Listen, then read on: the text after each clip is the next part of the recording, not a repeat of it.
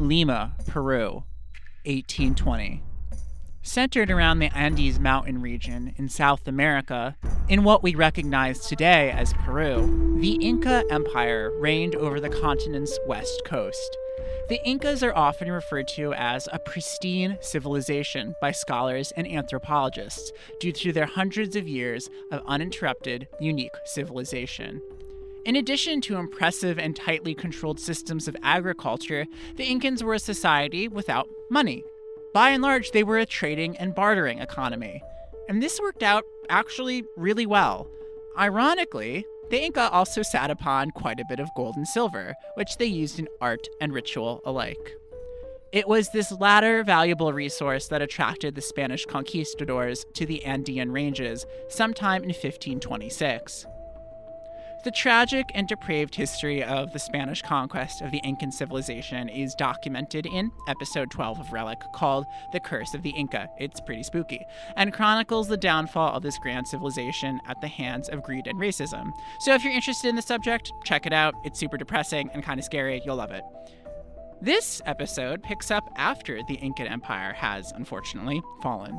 By the 1820s, rebellions against Spanish rule were blossoming all over Central and South America, rightfully so. Once the Spanish governments were overthrown, the newly liberated countries began to support each other in a continental effort to drive the Spanish away. From Chile, forces began a successful campaign to take Peru, slowly encroaching on the capital of Lima.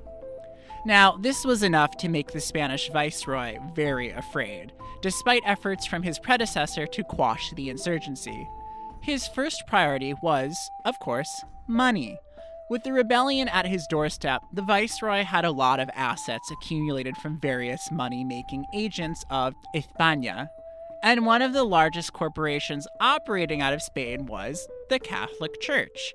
By 1820, they had profited significantly from Peruvian colonization and the enslavement of locals to work the gold and silver mines in the area. The viceroy made an edict of consolidation, in which the 50 churches within the territory surrendered their relics and treasures. The viceroy's goal was to move the treasure to friendlier Spanish-controlled Mexico, where it could be retained. In order to do this, he enlisted the help of a Canadian named Captain Thompson, commander of the British vessel the Mary Dear. As the revolutionaries closed in on the capital, the Mary Dear sailed away with a small Spanish guard and a modest crew. In total, the collective trove was worth around $100,000. The crown jewels of the collection, by far, were 2 enormous golden statues of the Virgin Mary and Child, as well as nearly 300 bejeweled swords and candlesticks. But as the crew set out, it soon became apparent that the Mary Dear was drifting off course, far away from Mexico. And if the Spanish crew had realized this in time, they may have saved themselves from being murdered in their sleep by Thompson's men. You see, the captain had decided that the terms and negotiations with Spain had changed, and he was in no mood to deliver all of that wealth to Mexico. Instead, he sailed towards an isle off Costa Rica with a reputation for pirate plunder, Cocos Island. After a grueling few days in hiding, Thompson and his mutineers buried the treasure for safekeeping and returned to the high seas to plot their next move. Little did they know, the Spanish Armada was in hot pursuit, and the crew of the Mary Dear was tried for their crimes and executed. Well, all save for the first mate and Captain Thompson, that is. They themselves presented an offer in return for sparing their lives. In exchange for forfeiting the treasure, the Spaniards were to let them go, and so Thompson and his first mate took the Spanish to Cocos Island. But as soon as they landed, the survivors of the Mary Dear fled into the jungle, vanishing into the solitary island mists. They were never captured alive. But that's not where this story, and the twisting tale of the Cocos Island treasure, ends.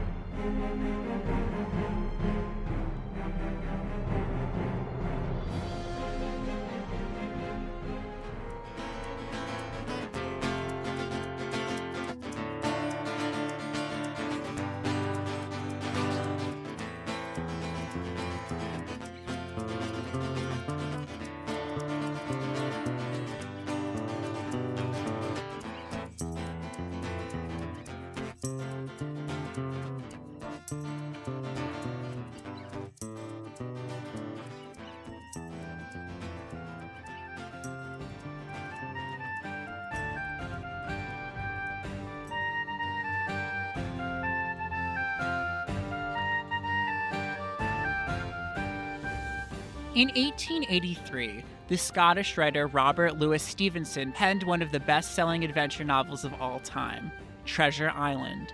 The story follows a young Jim Hawkins, the son of an innkeeper, who gets swept up in a tale of mutiny, pirates, and conspiracy when a mysterious guest leaves behind a treasure map. This book did for pirates what the Great Train Robbery did for cowboys and the Wild West, introducing the populace to tropes such as mysterious tropical locales, talking parrot companions, and peg legs. Peg legs! Iconic. Various candidates have been put forth as real-world analogs for the eponymous Treasure Island, but in a letter to William Ernest Henley, poet, literary critic, and one-legged inspiration for the complicated villain Long John Silver, Stevenson mentions the island by name as the basis for his future novel. By the late 1800s, Cocos Island had already made a reputation for itself as a destination for swashbuckling and plunder. And even before Captain Thompson's bloody betrayal aboard the Mary Dear, this beautiful island off Costa Rica had served as prime destination to bury your booty. Though likely known to indigenous peoples for a good while, Cocos Island came to the attention of Portuguese explorer Juan Cabezas in 1526. In 1685, during the golden age of piracy, the notorious Captain Edward Davis terrorized the waters around Central America and the Spanish colonies.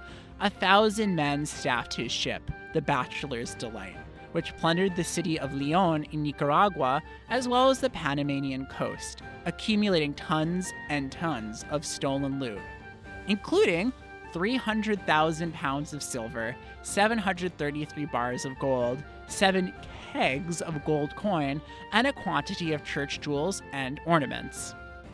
Davis's pirate exploits were well documented by his doctor, pirate doctor that is, Lionel Wafer, who was also an avid naturalist, enamored with the flora and fauna of the New World.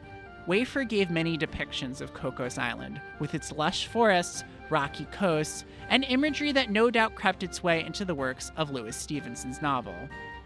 Wafer's diary marks 2 journeys to the island to store stolen loot, one in 1684 and the other in 1702. Supposedly, the general location of these buried treasure chests is in Chatham Bay, where visiting sailors often left personal carvings in the rocks, but nothing has since been recovered. Captain Davis was not alone in using Cocos Island as a convenient dumping ground for his plunder. Another English pirate, and it's always the English, isn't it? Bennett Graham of the HMS Devonshire took his haul of 350 tons of gold bullion here as well. Graham was a tricky bastard, as a particular thorn in the side of the Spaniards. He had once intercepted a galleon bound for Acapulco in Mexico and managed to pull the wool over the Spaniards' eyes with his favorite trick, disguising himself as a fellow royal guard. Treasure hunters tried to locate Graham's loot using maps passed down after his death. They also had the help of surviving crewwoman, the lady pirate Mary Welsh, who happened to possess a map leading to the bounty. When Graham's crew was captured, Welsh was sent to the then penal colony of Australia, Mood, and upon securing her freedom, immediately went back to Cocos Island to try and find the treasure for herself. Unfortunately, Captain Graham had used natural landmarks, and since Caribbean islands are prone to serious storms that tend to alter the geography, any written clues were sadly useless, and the treasure of the Devonshire remains unfound. The last pirate of note is also the one who picks up Captain Thompson's story. And this one is a heavy hitter. Benito Bonito, and I know that name, right? Also known as Benito of the Bloody Sword, made frequent trips to Cocos Island. In 1819, he intercepted a mule train loaded with Spanish gold on its way to Mexico City. Bonito was often wont to employ disguises. Dressing himself as a mule driver, he managed to herd the treasure, which helps when it's self-walking, back to his ship, the Relampago. He departed for Cocos Island and hid the stolen gold and silver, estimated at over $2,500,000 and 300,000 pounds heavy, in the sandstone caves on the side of the island's rocky Wafer Bay. Probably named for the pirate doctor turned naturalist aboard the Bachelor's Delight. Bonito then strategically placed powder kegs around the entrance of the cave, lit a fuse, and blew the entrance shut. Bonito the Bloody Sword didn't just leave his cache of wealth on Cocos Island. He also found something else there: Captain Thompson and his first mate, who he took aboard his ship. Thompson ended up disappearing back into society, and his story, in many ways, echoes the opening to Treasure Island. On his deathbed, or so the legend goes, he passed down his secrets to a friend he'd made, a gentleman named Keating. In 1844, Keating teamed up with a captain named Bogue. Now, we only have the last names to work with here, people, so I'm doing my best. Using Thompson's notes as a guide, Bogue and Keating were supposedly able to recover Captain Thompson's treasure, but they didn't get very far with it in tow. Back aboard the ship, the crew staged a mutiny, and Keating and the captain fled with as much treasure in their pockets as they could carry. This is probably why their rowboat capsized. Now, nothing I've read has explicitly stated that the Treasure of Lima is cursed, but considering how many people have either been killed or died trying to possess it, often in the same way, probably cursed. Stories say that Keating managed to get rescued by a ship en route to Canada, and he ended up in Newfoundland, leaving behind his dubious tale before passing away.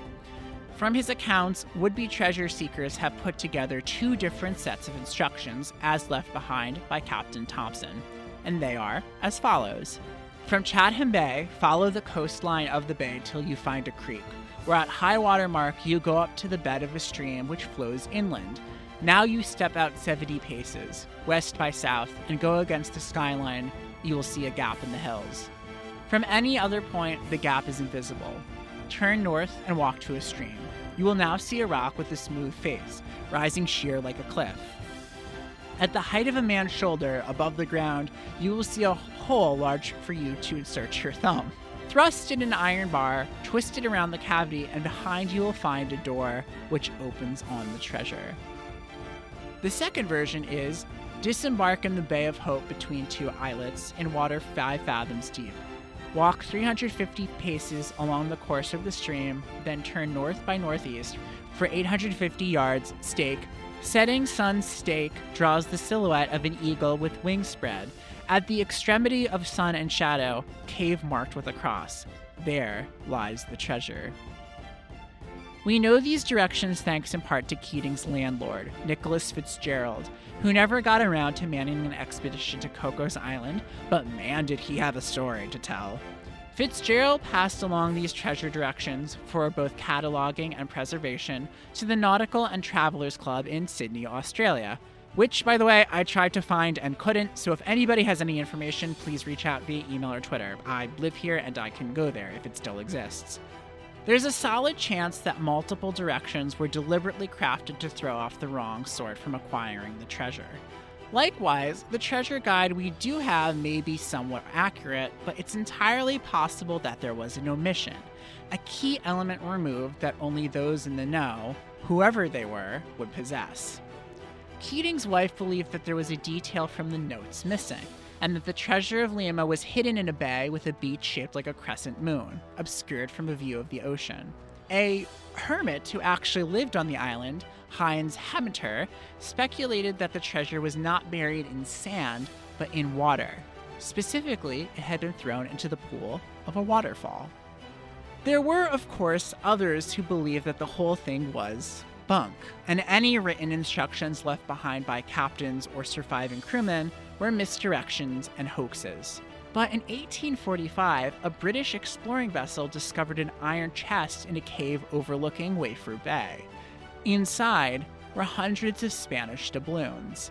So there was indeed a treasure on the island at one point anyway, and there could still be more out there, ripe for the taking. An unverified legend from 1880 that may just be another tall tale associated with the islands comes from the letters of a British soldier named Evan Jones, whose team had been stationed on the island. On one occasion when Jones and his company were out surveying, the Englishmen came across a cache of loot stored in a crevasse in the cliff sides.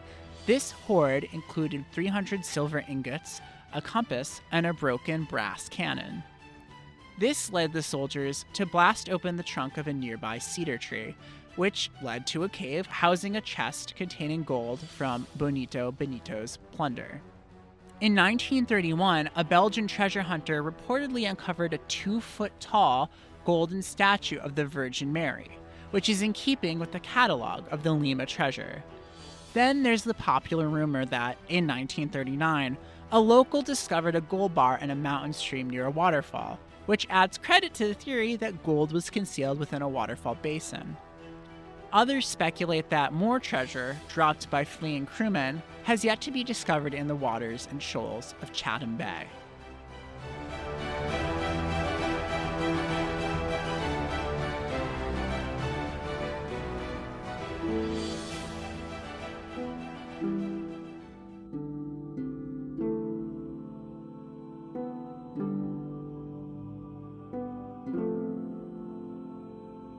Cocos Island has bred many stories, and there are modern accounts still, with little verifiable historical accuracy, I should add, that tell of Incans fleeing the Spanish during the initial conquest and hiding their treasure on the island's Mount Iglesias. Their descendants, allegedly, fiercely guard this hoard to this day, hidden among the island's extensive network of caves. Sadly, this is more in line with the works of Robert Louis Stevenson. From 1889 till 1908, the Cocos actually called home to an adventurer, the Prussian August Gisler, who decided the best way to hunt down loot was to take up residence, owning half of the island. And shockingly, he was successful, somewhat. After spending thousands of dollars in excavation, Gisler did come across something. 6 gold coins. Naturally, the island still attracts would-be treasure hunters and explorers, armed not with gunpowder and muskets, or talking parrots, but metal detectors and GPS systems. Far less romantic. Yet, who among us hasn't been drawn to the idea of buried treasure? Hell, it's the reason I started this podcast in the first place. The timeless allure of fortune is one driving element, of course. And at the risk of making the real treasure was the friends we made along the way comparison, I think Robert Louis Stevenson got it best. What satisfaction would there be in just stumbling across the loot, if not for the adventure of it all? Relic is written and produced by me, Maxwell. If you want to shiver my timbers, you can leave a 4 or 5-star rating or review in Apple Podcasts. You can also check out our exclusive Patreon content at patreon.com/relic. Connect with me and argue with me on Twitter at LostTreasurePod, or send me an email at losttreasurepod@gmail.com. We'll be winding down the season, but we have at least 2 more episodes to look forward to in the near future. I'm also working on a super secret narrative project. So if you or anybody you know has narration or audio experience, I'm looking for a pretty diverse international talent pool. Hit me up. Next time, Rennes-le-Château was always a quiet village, tucked out of the way, unremarkable, but in the late 1800s, a mysterious priest appeared in town. And from that point on, this sleepy French village would never be the same. In our next episode, gossip, conspiracy, and perhaps a lost treasure that the Catholic Church doesn't want you to know about. The adventure continues.